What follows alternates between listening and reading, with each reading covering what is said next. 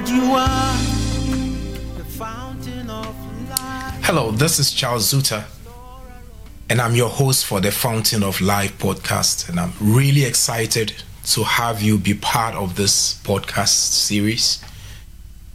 I thank God for the opportunity that this podcast gives us to share God's word and to fellowship and to grow together in our faith. So I'm really happy and excited that you've taken time to listen to this podcast or to watch it on YouTube and all the other places that will be transmitting the messages that this podcast is offering to you. God is so good to us. You know, the whole philosophy or the whole idea behind this podcast is in Psalm 36 and verse 9, where the Bible says that in you is the fountain, with you is the fountain of life, and in your light we shall see light. This is real because as we do life, we come to places where situations and circumstances present us with more questions than answers. And it may feel like we've just had victory in one area and then suddenly some other things begin to bubble up to the surface. That is life. You are not alone. So I want us to find the strength, the fellowship, the opportunity, the grace to be able to do life in God's way. So irrespective of where you are in your faith, irrespective of where you are right now in your walk with God, or maybe you haven't even started at all, join me Sunday after Sunday and let us share fellowship. Let us find God's way of doing life.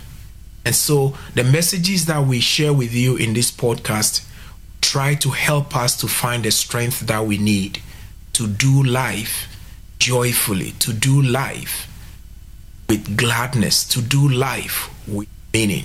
So if it means that right now you don't have any answers or things are not the way that they should be, why don't we spend time together looking at God's word?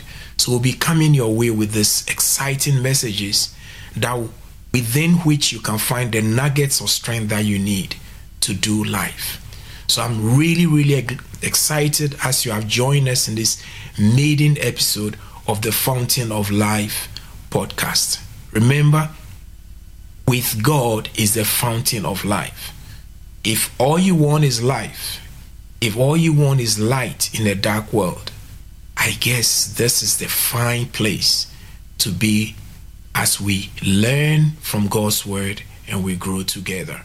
So I want us to begin at a point where God spoke to a gentleman in the Bible about impending events and how he wants that person to prepare for it. And I'm speaking about Noah. So for some of us who might have learned about this in our Sunday schools or read about it, and we might have heard some wonderful sermons preached about Noah, but there are still aspects of that conversation that is relevant to our living today. So for this initial podcast, I want us to address the topic, building for ourselves an ark. Building for ourselves an ark. The story begins in Genesis chapter 6, and I'll just read a few verses for us. In Genesis chapter 6, verse 13 and 14, this is what God said. And God said to Noah, "The end of all flesh has come before me, for the earth is filled with violence through them. And behold, I will destroy them with the earth. Make yourself an ark of gopher wood, and make rooms in the ark, and cover it inside and outside with pitch." So God spoke to Noah, and this verse struck a chord with me for so many decades ago as I read it, and I still find it super relevant to our situation now in the 21st century and our individual lives and even the life of nations and all. So who was God talking to, really? I mean, if you want to drill down. So just a bit of background before we begin to digest this. First, God saw that the earth, his creation, had become so evil. In earlier parts of this verse, it says, I regret that I've made man. I mean, that is a really strong statement. For a father to say that I regret that I have children, or I regret that I have a child. Some of you might have been at the receiving end of that kind of evaluation by parents, and the effects may have been devastating on your life and all. And I don't mean to trigger any negative emotions even as you listen to this, but I'm just recapping the state of mind God was in when he said those words to Noah. So what does that really mean? There is so much evil that it repents him. That's the word used in the King James Version. It repents me that I made man. And as a result of that conversation God had with Noah, he gave Noah specific instructions. He said, build for yourself an ark. Build for yourself an ark. That is a very loaded statement. Everything around Noah was in complete decay. Society was in a huge mess, and it's just evil continuously. But God found Noah as the only righteous person that he wanted to rebuild with. But the question that came to my mind as I read this is simple. God created the universe. He spoke the stars and the planets and everything into being. And the Bible says that he upholds all things by the word of his power. So this God created everything, very powerful.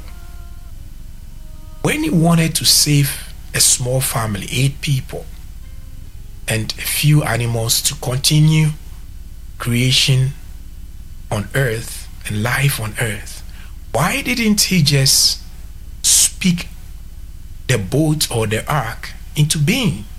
After all, he had the power to wave planets and stars into existence. Why didn't he just wave the stars and the ark into being? But he asked Noah to build it. He asked him to build it. So that is the core of what struck me. And it aligns with a lot of things that I've seen in the Bible. That God wants to work with us. He wants to be a part of the things that affect our lives. And he respects our will and our choices. So a lot of times, society tells people, oh, come on, lift yourself up by your shoestrings. Well, sometimes there are people who don't have shoes, and there are others who may not even have feet. So, and we also hear, oh, God helps those who help themselves. Well, there are people who may not be able to help themselves, but they need God. Like Lazarus, he was dead. He couldn't help himself. He had no faith. So he needs to come back to life. So if we are using those measures, we will not be fully understanding how God operates. So even though God had the power to let the ark just appear miraculously to save those people, God in a sense wanted to engage with Noah. So I don't want to just say that in every situation God wants us to be the ones who drive everything. But on the same note, I want you to know that God needs your cooperation. And even if you don't have a shoe and the situation is demanding that you pull yourself by your shoestring, God will find a way to bring you along. For instance, in the case of Lazarus, they had built a network with Jesus. So because of that, even though Lazarus couldn't participate in that process of his life and redemption, because of that network they built with Jesus, it brought redemption to him. So there is some truth in that whole spectrum of how God deals with us. There are times there's nothing we can contribute to the process, and God recognizes that. He says, I recognize that you are flesh and blood. He knows our limitations. And so the basic elements that God expects in that whole spectrum, whether you have something to bring, however little that thing is, God is not going to totally override your component. So God brought Noah into this conversation. He brought him in because it's not just about getting into an ark and then being saved. There is life after the flood, and God will need Noah to do more in continuing the human race. So as a child of God, or somebody who maybe you are beginning this journey, maybe religion has taught you that God will do it all. Yes, he will, but he needs a starting point with you. And so that is where I want us to begin this conversation, even as we take our journey in the Fountain of Life podcast. That God needs your cooperation. He needs something from you to be able to bring those changes and the things that you so much crave. He needs something from you, however little that is. You see, sometimes we feel like I need to do X, Y, Z and do it 10 times over to win God's favor and God's love. That thinking is great. But sometimes we realize that we are just frail. There's nothing that we can bring to this situation. And all we can do is just cry out, Lord, help me. Help me. And God recognizes that as well. But whether you are strong in faith or you are struggling and you really don't know what to do, there is a very basic element that you can bring to the table in interacting with God. That is obedience. Willingness to follow instructions and being prepared to do what he says. That is a basic element God was interacting with Noah about. Imagine Noah had said, no, forget it. I don't see any clouds in the sky. How on earth are you going to flood this whole planet?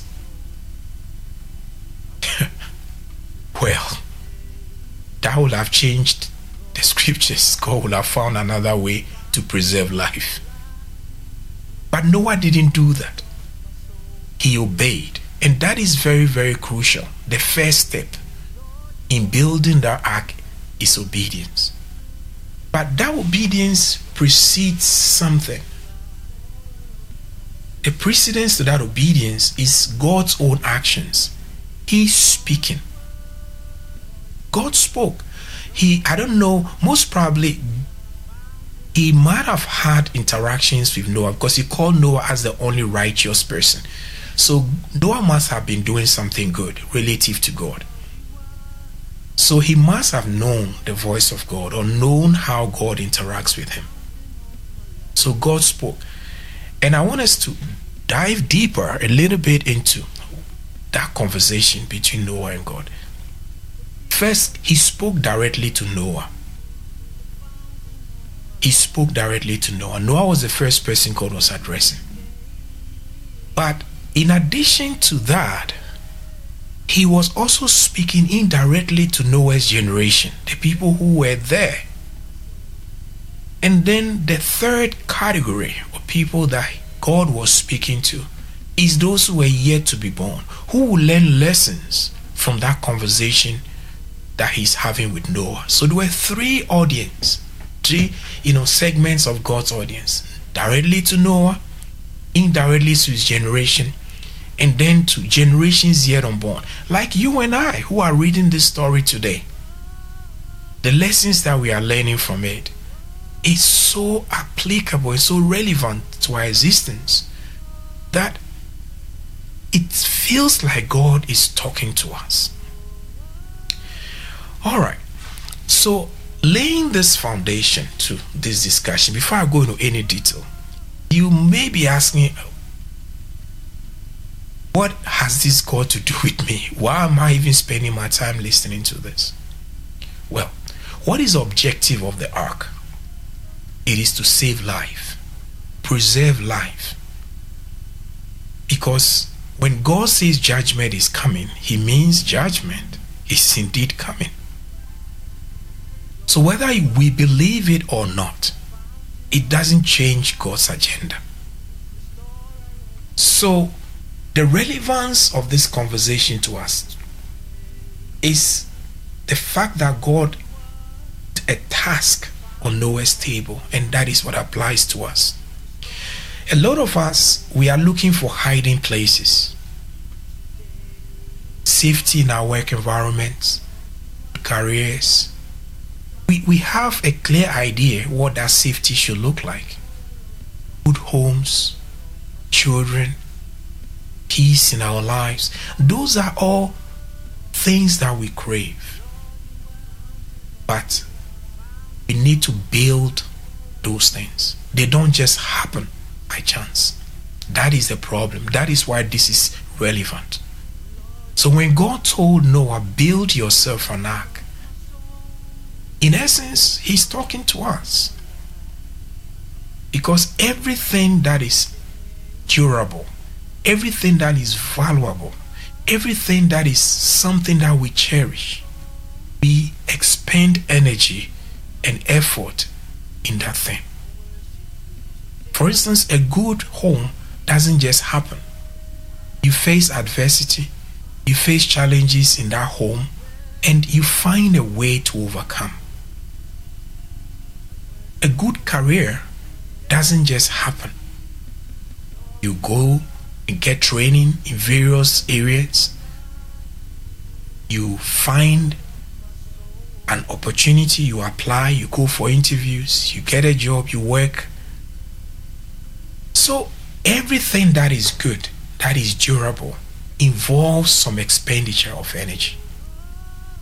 So we can't just sit back and assume that it's going to happen just by itself. So if you look back over the years, and it's kind of brings a lot of pain to people looking back on their lives. And they have been telling themselves, maybe might have been telling themselves, I wish I had done it better. I wish I had done this way. I wish I had done this other way. So why didn't we do it then when we had opportunity? So that is the relevance of this, to build ourselves an ark. Because the things that we build ultimately provides the shelter and the security that we need in the face of the challenges.